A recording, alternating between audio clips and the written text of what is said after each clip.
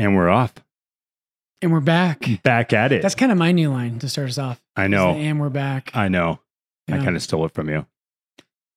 I don't know that you did. I think I just kind of jumped in with my own thing. I got my own ideas. That's right. Yeah. Well, welcome back. How Here you we doing? are. You know, man, a little sleep deprived. That's for sure. Little or a lot? A lot of sleep deprived. Body is healing and working on concussion stuff, but you know, Gianna still gets up throughout the night, and it's really been a test for Steph and myself. It's been very interesting. Yeah. Feel like not enough people talk about this, the experience of what the dad and mom goes through in the first, you know, especially month or two. Yep. But I just assumed it'd be something way different, and Gianna still really needs and wants Steph, and trying to just get used to it. Yeah. And the more I've brought it up to other parents, it's like, oh yeah, it was like that for me for the first year. And I'm like, why have I never heard about this? It's very interesting to me. I've heard that with other things as well. Someone told me that about menopause with women that Totally. no one ever talks. I forget who I was talking to, but they were saying they wanted to write a book about it because no one tells you that this is going to happen, and then it just happens. And Yeah. I feel like it's one of those things where, like, even if, you know, if you would have in the marriage prep talked about it, I would have been like, that won't be us. Yep. You know, like you're not really interested until you're going through it, and then it's too late. Then we're already fighting. Yeah, then it's too late. Then I'm like, why didn't anybody tell me? And I'm like, well, I probably wouldn't have listened to it anyway. So we had in seminary, they would do like these leadership seminars. Yeah. And I think it's kind of similar because the leadership thing is like guys just were checked out. Yeah. Because they're in seminary and the intentions were always really good, but they're kind of like, they don't care about like being a leader and finding like they're getting their parish staff to interact well and having a vision and good conflict. And guys they were ruthless. The poor guys who led these kind of leadership trainings for us, man, that was a rough crowd. I would imagine. Like you're in the moment, you're like, dude, I just want to become a priest. Then I'll deal with it. And then I'll focus on how to get my team to communicate properly. Especially if you don't even know, like in that, you don't even know where you're going to be assigned. Like it's all this hypothetical. It's just abstract. Yeah. It's hypothetical. It's abstract. Yeah. It's kind of like that with this, you know, it's like I wake up and throughout the night, I want to get up and be there for Steph. And like, you know, you're waking up at 2 a.m. and she's got to feed and then all sorts of stuff. It's like, well, okay, well, I'll get up. I'll wash the bottle when you're done. You know, like whatever it is, but it's a challenge. So anyways, that's my life. Shout out to all the parents out there. The struggle real is awakening. real. Hashtag the struggle is real. I was talking to someone and I was like, man, Steph and I we have so much respect for people that are multiple kids.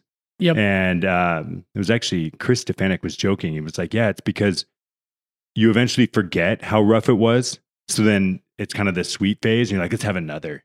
Yep. And then you always it's like you get into it. It's horrible in the moment. And then right on the other end, you're like, yeah, let's have more kids. Oh my God, I hope that's the case. That's how, you know, I had dinner with them the other night and it was super fun. We went to Sushi Den. Nice. They are sushi people. Sushi has really grown on me. It's and phenomenal. That place I'd never been there before. Yeah, if you're going to do it proper, that's the spot in Denver to go. Yeah, it was amazing. And we just had a great talk. I love Chris and Natalie. They're the best. They're awesome. But I was going to say, that's kind of like the Camino. So if you don't know about the Camino de Santiago, it's a pilgrimage in northern Spain. Santiago is on the western edge of Spain, and it's where St. James is buried, the apostle. And it's one of the, after Jerusalem and Rome, it's really the most ancient and popular pilgrimage site in all of Christianity. And I've done it twice, and it's just like that, where, I mean, it's not just like having a baby, but you could see the obvious parallels. Yeah. No, but it's like a baby in the sense of what you said. When you're doing the Camino, it's awful. Right. Your feet hurt. You've got blisters. You smell bad. You're sleeping in hostels. They call them albergues. And then as soon as you finish, you're like, that was the best thing I've ever done in my life. Totally. When are we coming back? That's right. Yeah. It's so funny we're on such a tangent, but it's even like that with football.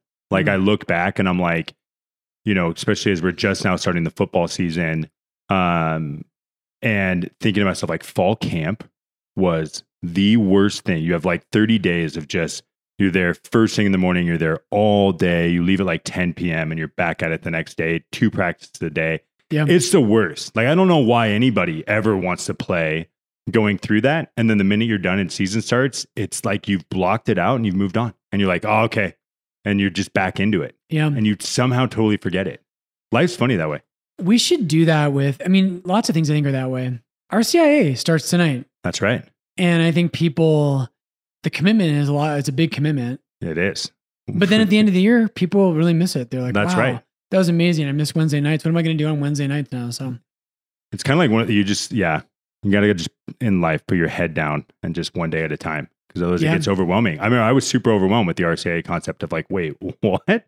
7 months I want to become Catholic now. What do you mean I have to go through this class? Very interesting. Well, speaking of... That's right. Today, folks, we thought we would jump into a little bit of talking about baptism, but then really identity as a human being, but especially, of course, as a Christian. What does it mean to find our identity through baptism? So who knows where it'll go? This is Gregorian Rant. You never know where it's going to go. Mostly because of Patrick. Surprise. Surprise. But identity, it made me think of, do you like Zoolander? Man, I do like it. It's been a while since I've seen it though. Yeah.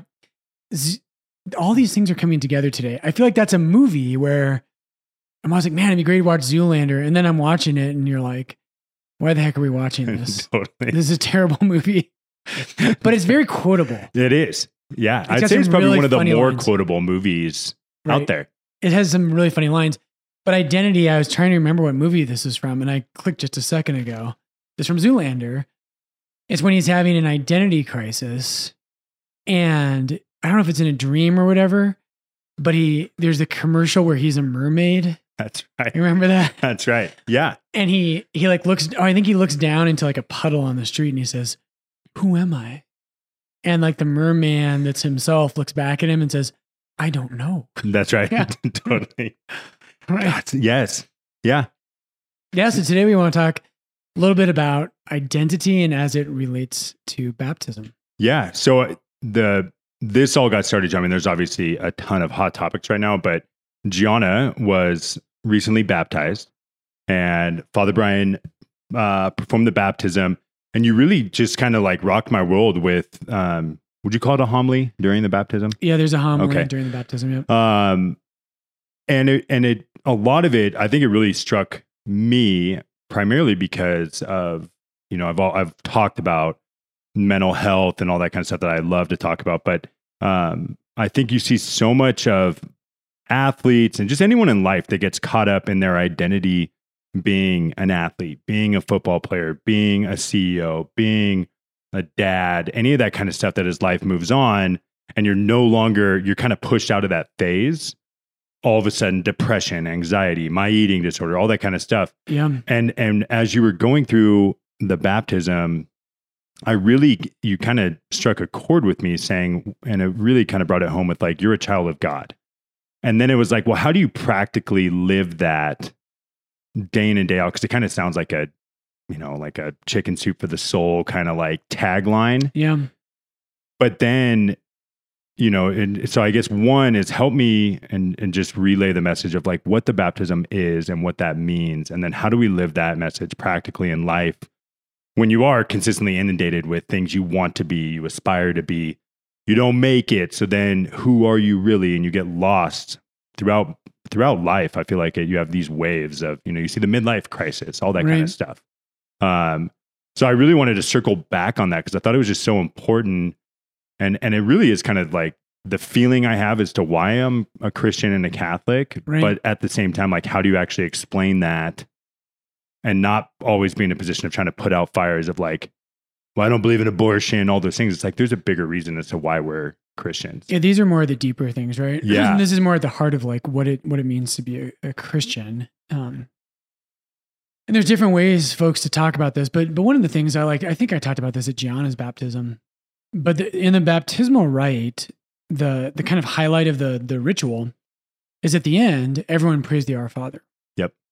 And the priest or the deacon, whoever does the baptism, the line from the ritual says, in the name of this child and in the spirit of adoption, which we have all received as sons and daughters, let us now pray as Christ taught us.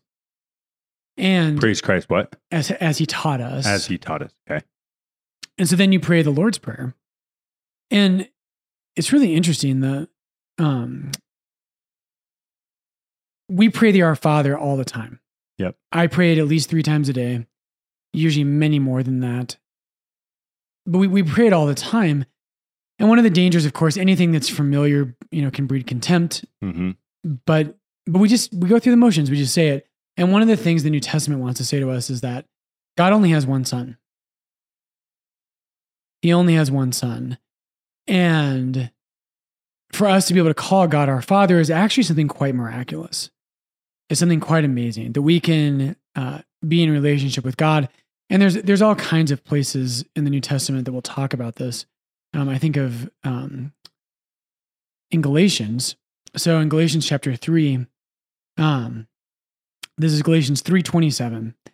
St. Paul says, "As many of you as were baptized into Christ have put on Christ. There is neither Jew nor Greek." And think in today's topic, right? That's an identity. Yeah. Right? Like yeah. In the ancient world, that's how Jews think of the world, is there's Jews and Gentiles, but the Greeks become kind of a way of saying Gentiles. Yep. Because Alexander the Great conquered the ancient Near East. And so there's Greeks and there's Jews. And Paul will use that kind of language a lot. But now Paul says, if you were baptized, there is neither Jew nor Greek. There's neither slave nor free. There's neither male nor female, even that radical. For you are all one in Christ Jesus. And if you are Christ's, then you are Abraham's offspring, heirs according to the promise. And that goes back to what Paul's been talking about earlier in Galatians. But what we want to talk about here is that you shouldn't be able to call God Father. God has one Son. And that line there in Galatians 3:29, that you are Abraham's offspring, in Galatians 3, St. Paul is going to talk about all these promises God makes to Abraham's seed. The word there is literally sperma. There's a English word that comes from that. But it means, that's a Greek word for seed. But it's singular. And Paul makes a big deal in Galatians 3 that the promise was not made to a bunch of descendants, a bunch of seeds, a bunch of offspring. It was made to one. What Paul says, what he's saying here in Galatians 3:27 through 9, is if you were baptized, you were, and this is the whole point I want to get at, if you were baptized, you were inserted into Christ. And so that's the only reason you can call God your Father. And I have one line here from Pope Benedict. And this is kind of he was the first person that got me kind of thinking about this years and years ago, but this is a great book he wrote called Principles of Catholic Theology. But anyways, he says this, he says this insight, and he's talking about being baptized and identity. The insight is deepened when we inquire more closely into the name of God. God is named here in the baptismal rite as Father, Son, and Holy Spirit. This means, to begin with, that God himself exists in the relationship of Father and Son, as well as in the unity of the Spirit. So God's identity is relational. It's a huge point. It's very simple, but think of your life, Patrick, right? Like before you were married, you would just, through life, you're going to go through and you would say, I'm Patrick Devaney, I'm number 33. I crush it on Gregorian rant, whatever it might be. But like, depending on where you're at now, you'll introduce yourself as, I'm Stephanie's husband. I almost said Stephanie's wife. No, I'm Stephanie's wife. I'm Stephanie's husband. And as Gigi grows up, you're going to say, hey, I'm Gianna's dad. That's right. And so your identity has everything to do with relationship, right? Yep. And so what Benedict's getting at here is that God himself, what his identity is can only be understood in relationship. The we refer to God as the Father, but that's a relational term. Right. Right. It's not just like, who's your God? Oh, it's Harry. You know, we have a staff member named Harry. It really caught me off guard right there. Yeah. He doesn't just have a name like that, right? He has the name I am, but that's not for this podcast. Okay, so let's hang with me one more minute. So Pope Benedict goes on, God is named here as Father, Son, and Holy Spirit. This means, to begin with, that God himself exists in the relationship of Father and Son, as well as in the unity of the Spirit. It means also that we ourselves are destined to be sons. And this is the key, to enter into the Son's relationship with God, and so to be transported into the unity of the Spirit with the Father. Being baptized, and this, I know this is like when I read things, it's hard to follow. And so maybe I'll repeat it once. But Benedict says, being baptized would thus be the call to share in Jesus's relationship with God. Right? The only reason I can call God my Father is because I've come to share through my baptism in the identity of Jesus himself. And so now Jesus' relationship to his Father is something that I share in because of my baptism. And so, last line here from Pope Benedict.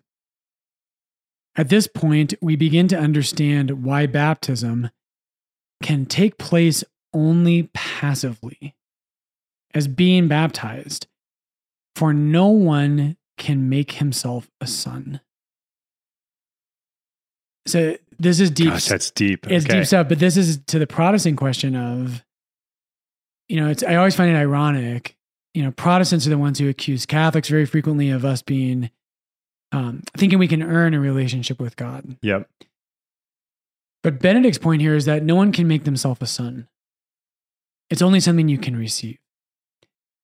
And so this is a good answer. It's one way to answer the question about infant baptism, is that you don't get to choose to become a son.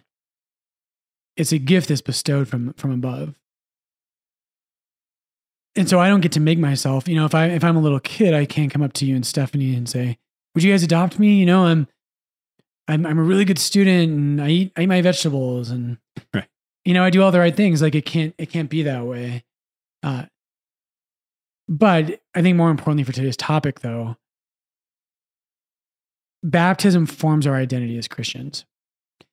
And so what it means, and there's lots of implications for this, but what it means, and we should talk about like the other ways we try to form our identities in life.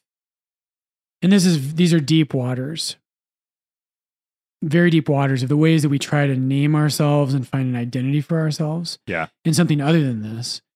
But as a Christian, right, our identity is that we become sons and daughters in the Son.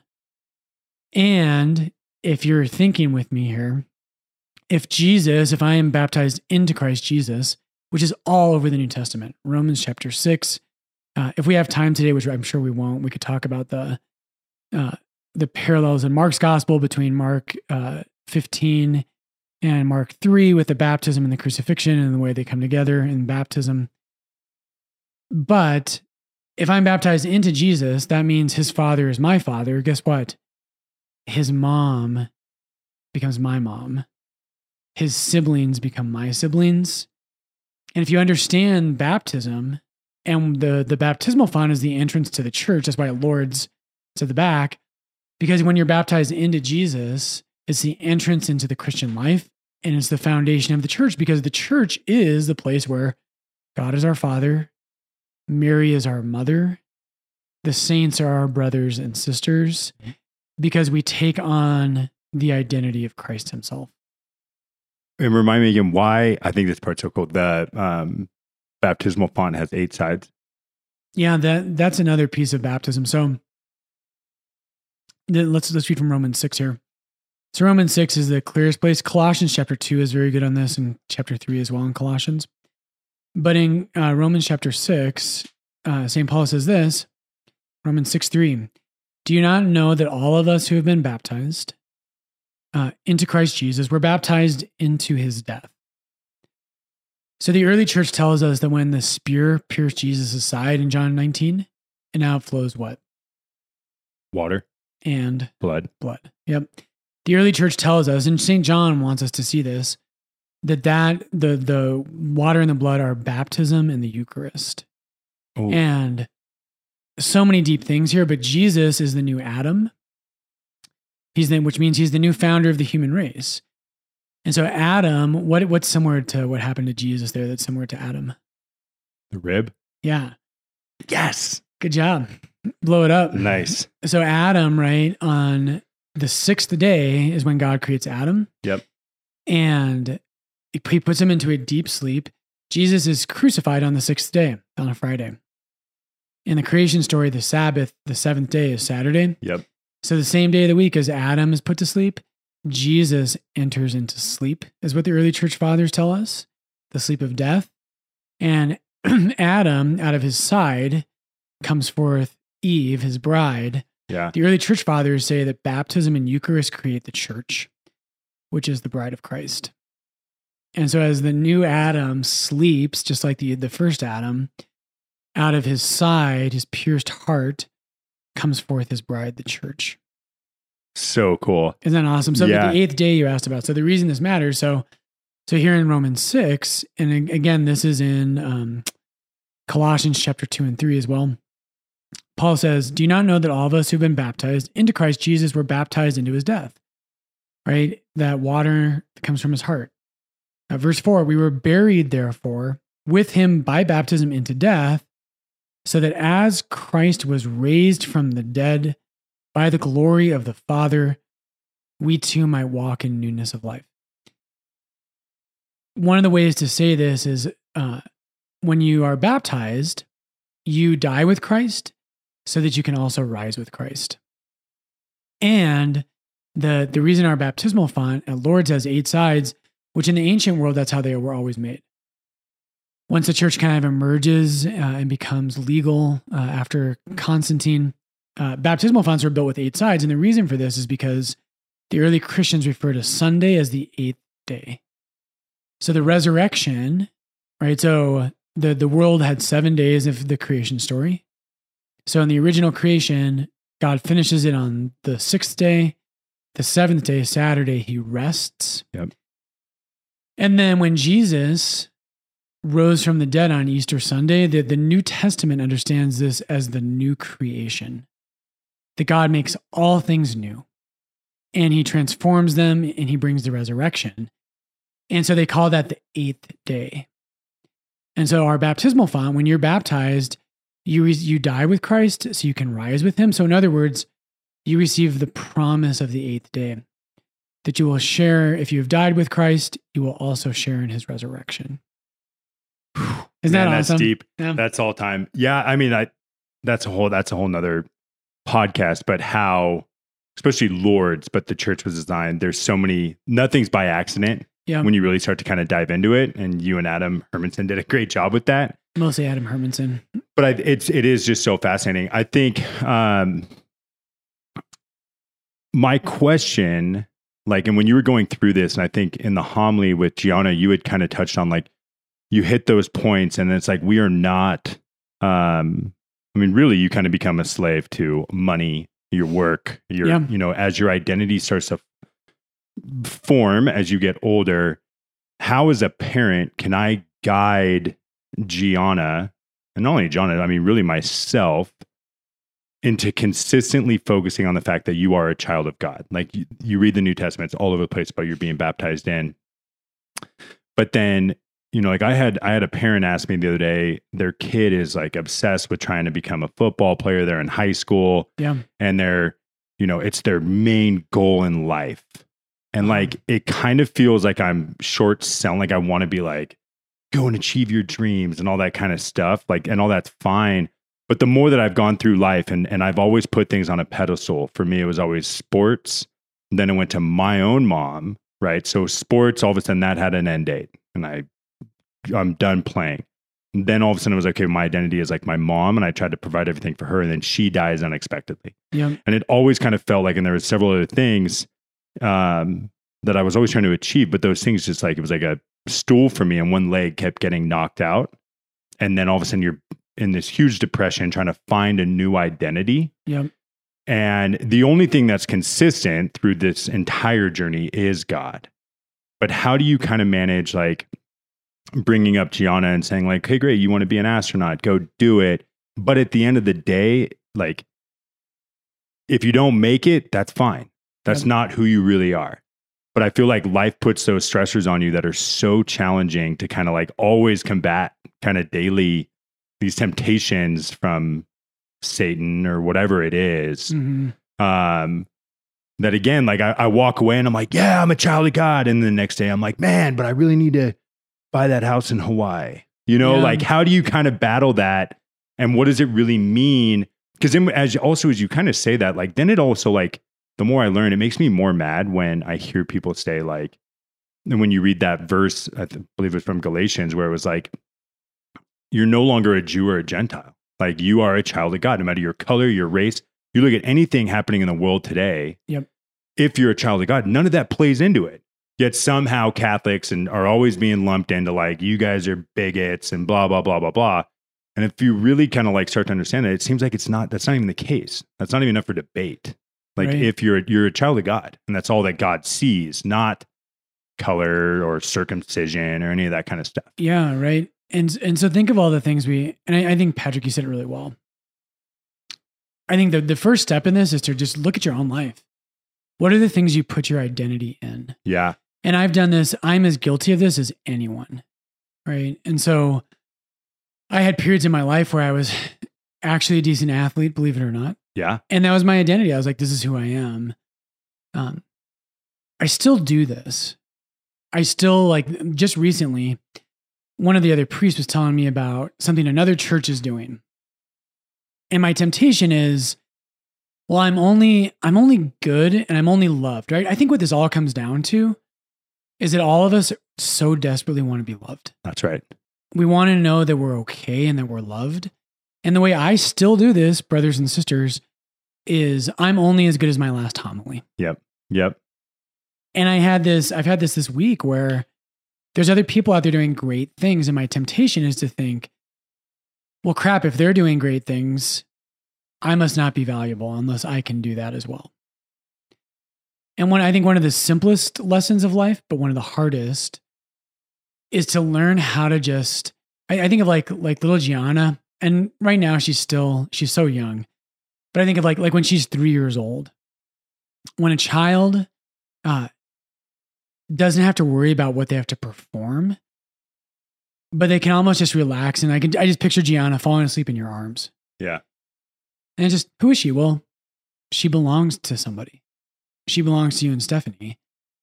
And that's enough. And it's actually the thing that we all want more than anything else, is we just want to know we're okay and that we're loved. And I feel like that's where it's like, it's so easy yet so hard with scripture and God, right? Like if that is your focus, and no matter what, and I think that's why like things like Romans 8:28, you know, it's not my will, it's all God's will. And that helps me to get through any of the curveballs that life throws my way. You know, like mom dies. Okay, well, I don't know. I genuinely don't know if I would have met Steph or had Gianna if my mom didn't die. Right. And I could see that now. But in the moment, that really sucked. And that was kind of like my identity. But I could go home and be like, well, I am a child of God. But God, for me, just personally, is it a matter of like focusing again, throwing yourself back into scripture to feel the love of God? Because it's not, it's a very holy book, but it's a book and this relationship. Mm-hmm. And we all want and strive that love, to know we're loved. But it's also like, it's not a physical hug that you get from my mom. Right? Like, so, and everyone's broken. That's the other thing that I always kind of struggle with too, is like, all our relationships, when we look back and mom and dad got divorced when I was in first grade and this and that. And therefore you start to build these things of like searching for that love and validation. Yep. But it is, for me, challenging to always kind of go back to like, again, I know God loves me and I'm a child of God, but it's a lot of bad things happening and I want the physical, tangible love. It's hard to kind of like... And I think, scripture, of course, is massively important with this, but the reason scripture is important is because of the story. Yeah. And so the way I would say it is, what story are you living in? And in our heads, over and over, we tell ourselves stories about ourselves and about the world. And the reason scripture is so important is because scripture tells us the story that we're in, right? Like, some people live in a story where the story of the world is whoever has the most toys when they die wins. Yeah. Yeah. And their stories, that story. Their stories about how do I get a house in Malibu. Right. Right. Some people, they live in this world where everything's evil and everyone's out to get them. Yeah.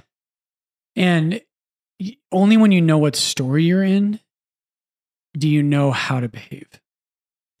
And for Christians, right, this is why this matters so much, is that the story I tell myself in my head all the time is that people will love me if I'm a great homilist. Yeah.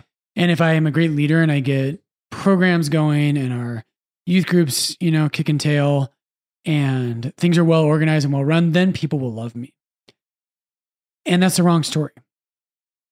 The story that is the true story, the real story of the world, is the story about our identity. Like, and maybe a great way to do this, right, is I've preached about this before at Lord's, but one of my favorite images of this is the Lion King. Okay. Do you remember this? No. So if you think about Mufasa and Simba, which The Lion King is objectively the best Disney movie ever made, and if you disagree, I will fight you. By far the best soundtrack. Right. That's for sure. Right. Morgan, I think, would fight for Tarzan, Phil Collins. That's fair. Moana, too, was pretty good. I've never seen Moana. Oh, what? I know. Sorry. Okay. Anyways. Okay. But anyway, so memory and who we are helps us live a certain way. Yeah. And so I think, like, remember that scene? So Simba has run off and he's following Timon and Pumbaa in the jungle, and he's left behind his home. Yep. And he goes off to his kind of college years, right? And basically he's partying in the jungle. And there's that one scene. So Rafiki, the baboon, right? He's chasing him through the jungle and he's chasing after him, and he comes to that open field. And you remember what happens? No.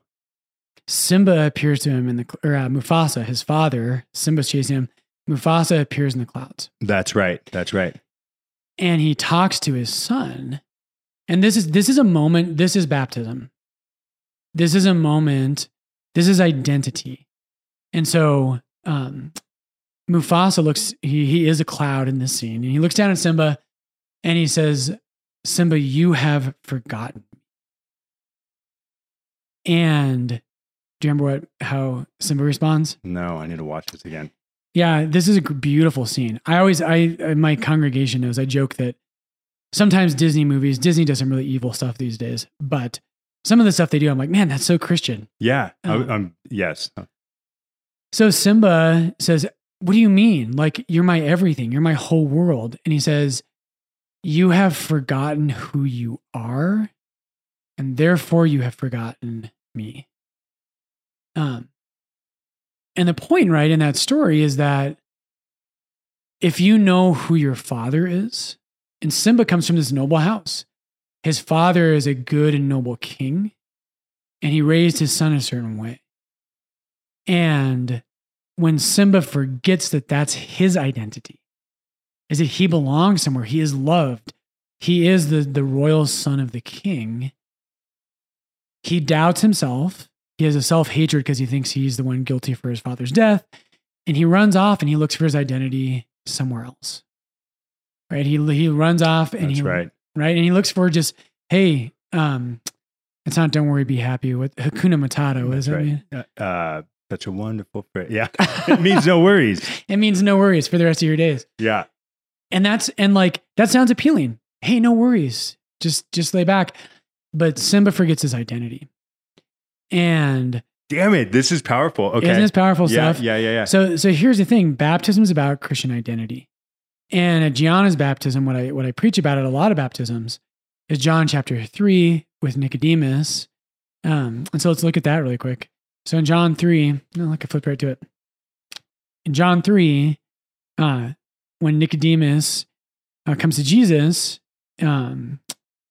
Jesus says, truly, truly, I say to you, unless one is born anew, he cannot see the kingdom of God.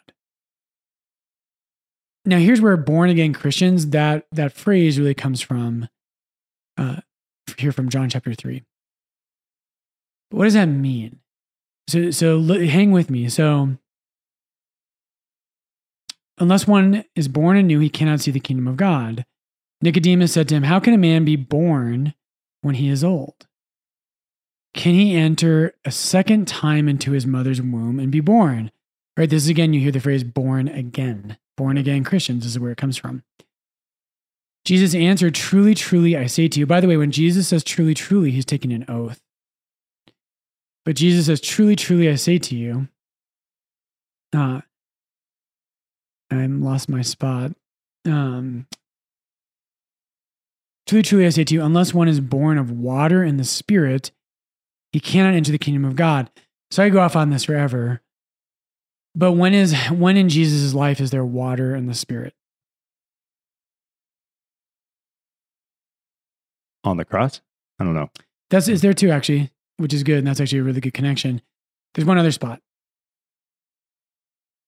Yeah. It has to do with our topic today.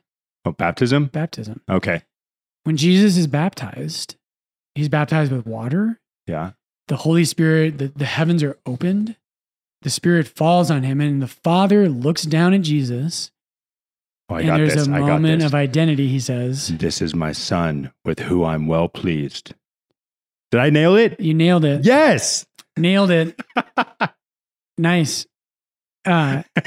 Beautiful. Scripture scholar here, man.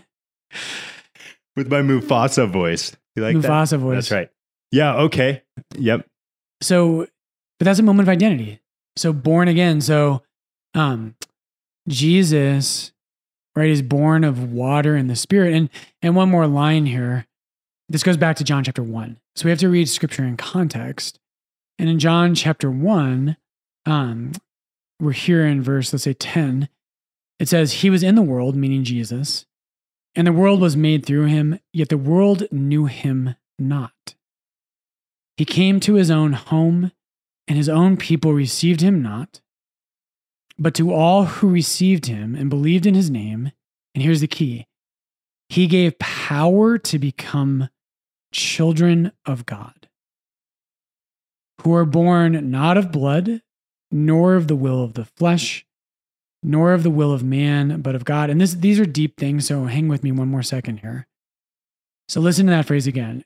Those who are born not of blood, nor of the will of the flesh, nor of the will of man, but who are born of God.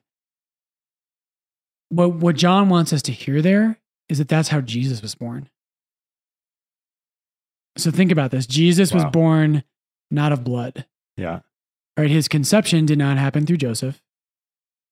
He was not born of the will of the flesh. So he was not conceived, right, by fleshly desires, nor by the will, the choice of men, but who are born of God.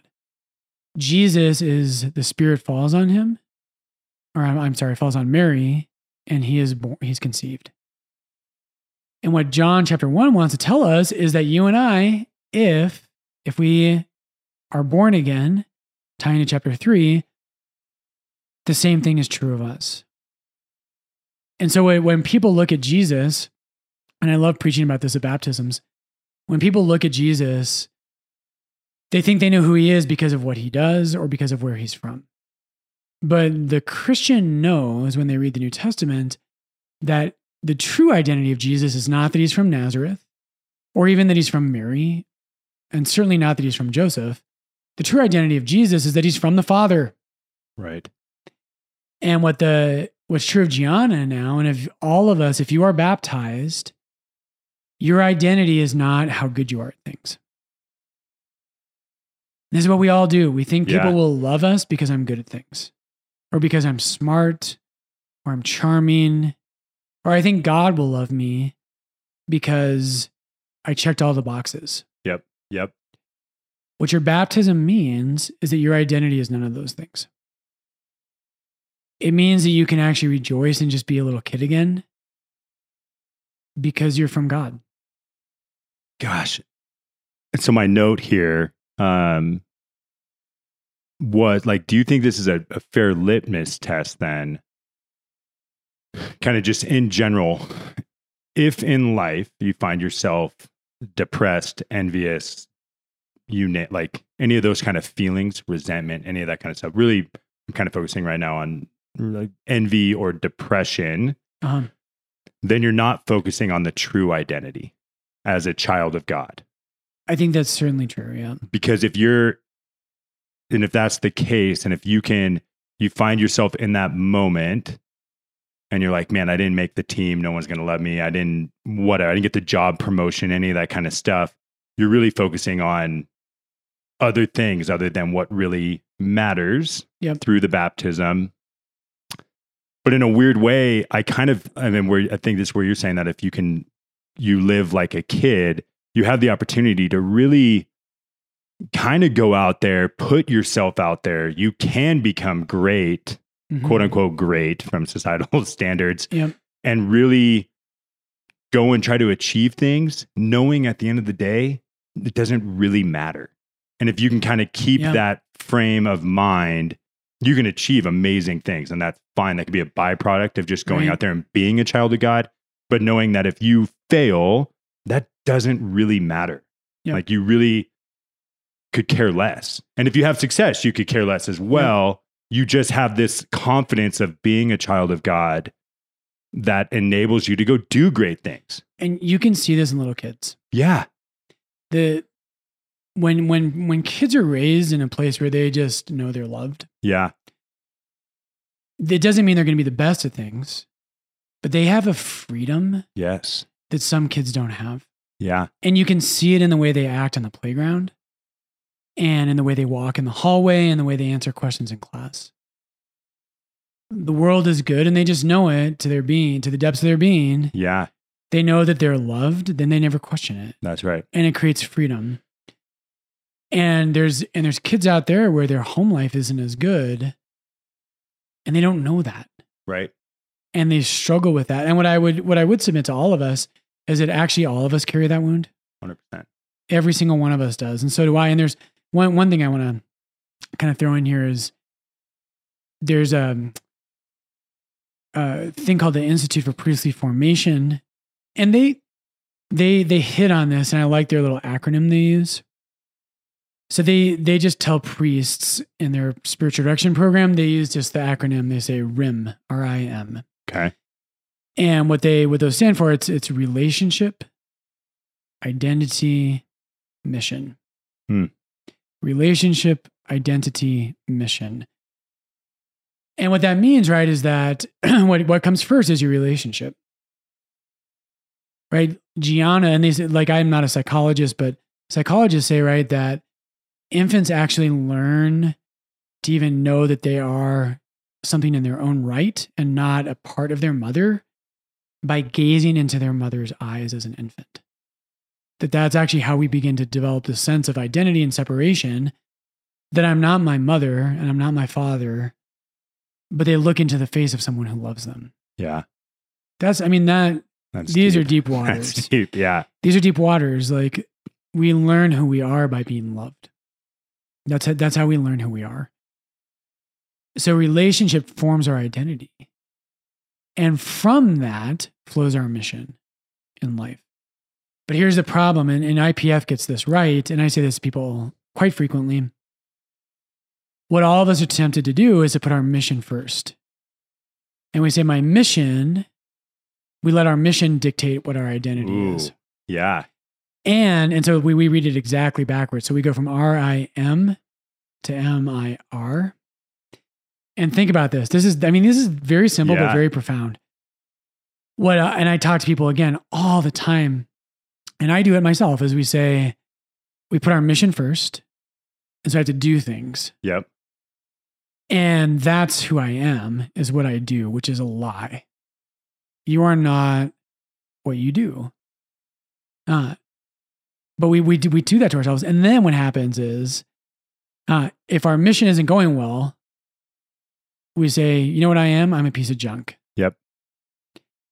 And I do this when I give, I mean, even within Mass, I'll confess this to you. If I give a bad homily, the rest of Mass, I'm sitting there going, just trying to pray and trying to let go of my bad homily. Yeah. Because my temptation is to be up there in front of everyone and say, man, I am just a piece of you know what. Yep. And that was terrible. And everyone is sitting in the pews. They all know it. Wishing they had gone to some other church today. Right. And finally, the real diabolical thing is that we let our mission speak to our identity. And then we let that speak to our relationship with God. And so if our mission isn't going well, we think we're a pile of junk and God doesn't really love me. That's right. And that is how Satan works in our life, is he wants to work this thing backwards. Wow. Yeah. That's crazy. So that's deep. And now as you're kind of saying this, like, and with the question of like the role of the parent and really like the role of the godparent too, right? To reinforce the rim and all the aspects of the rim daily to prevent Gianna or whoever, me, focusing on the MIR of life. I mean, I think, and I've, and this would be cool, like for you and to be a parent and experience this. I've never done this. My basic thought on this is that you and Steph, your guys' role with Gianna, is it, if you sit her down when she's 10 and say this to her, she's going to be bored out of her mind. She's like, oh, you got that from Father Brian. Like, oh, here's Dad again. Yeah. I think a much deeper thing is if you and Steph know this. Right.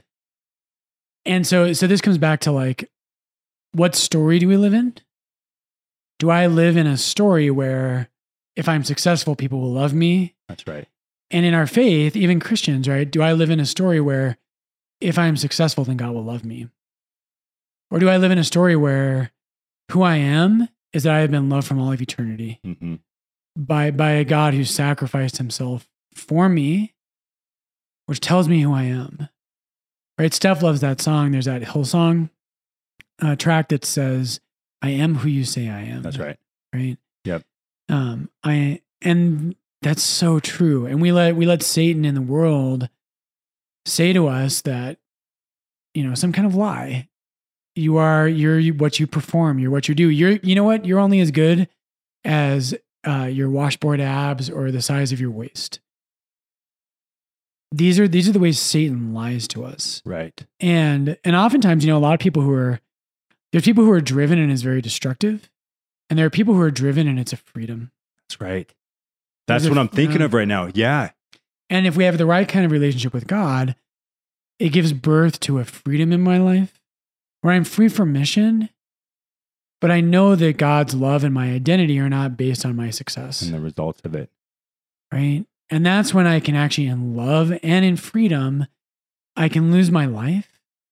Not because I have to go earn something, but because I'm so safe and secure and I know I'm loved so deeply because I'm a son of God. And I share the identity of Jesus Christ. There's one last line here. We should wrap it up. I've got to go. But in Romans chapter 8, a lot of good things are in Romans 8. I think it's Romans 8, like 14. Let's see.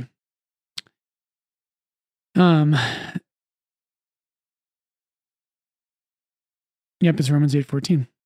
So St. Paul says, all who are led by the Spirit of God are sons of God. For you did not receive the spirit of slavery to fall back into fear. Right? You do not have a spirit of fear. You're a son, you're a daughter. But you've received the spirit of sonship. Right? So notice how in this verse, the Holy Spirit is what gives us that sense of being a daughter or a son. And the Holy Spirit fell on you for the first time the day you were baptized. Hmm. The Holy Spirit living inside of you confers sonship or daughterhood, and it confers identity. He confers identity. For you did not receive the spirit of slavery to fall back into fear, but you have received the spirit of sonship when we cry, Abba, Father. Right? This is why the baptismal rite culminates with the Our Father. It is the Spirit himself bearing witness with our spirit that we are children of God. Wow. Yeah, that's deep. Okay. I go on. If you want more on this, I mean, even mission, the way it works, right? Like Jesus is baptized in Matthew chapter 3. In chapter 4, he's sent out. And he only begins his mission after he receives that word of identity from the Father. And that's our life too. Like you can't go on mission unless you know you're a son, unless you know you're a daughter. I think that's a whole nother topic, but that's my kind of next question is like, as you say that, the most powerful way for me to pass this down to Gianna is for Steph and myself to live that and know. Yep. But then how do you then, like, what's the next step of understanding? Because in that realm, if you take it just there, it's like, okay, no matter what I do, God loves me.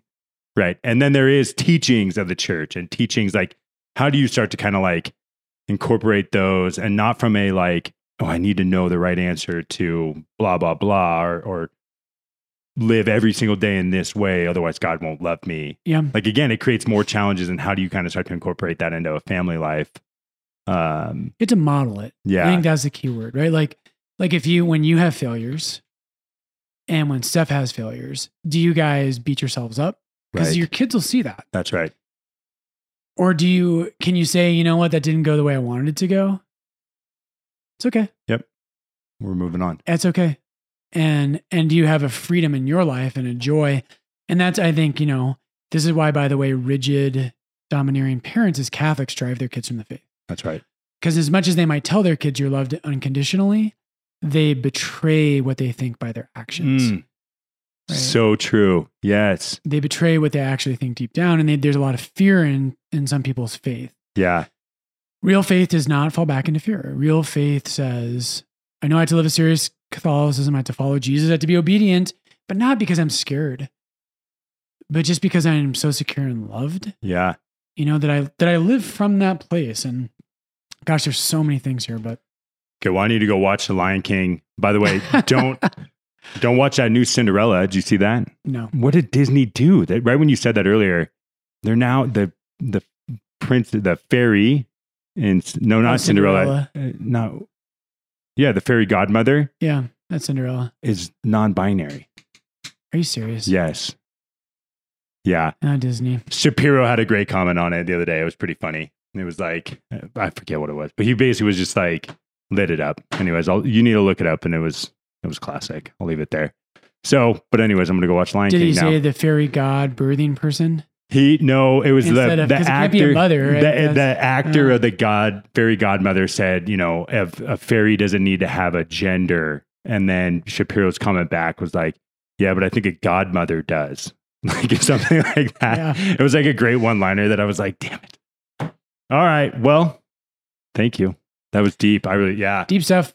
Send us an email, hit that like button, share it with friends, and we'll see you guys next time. Rant@lordsdenver.org.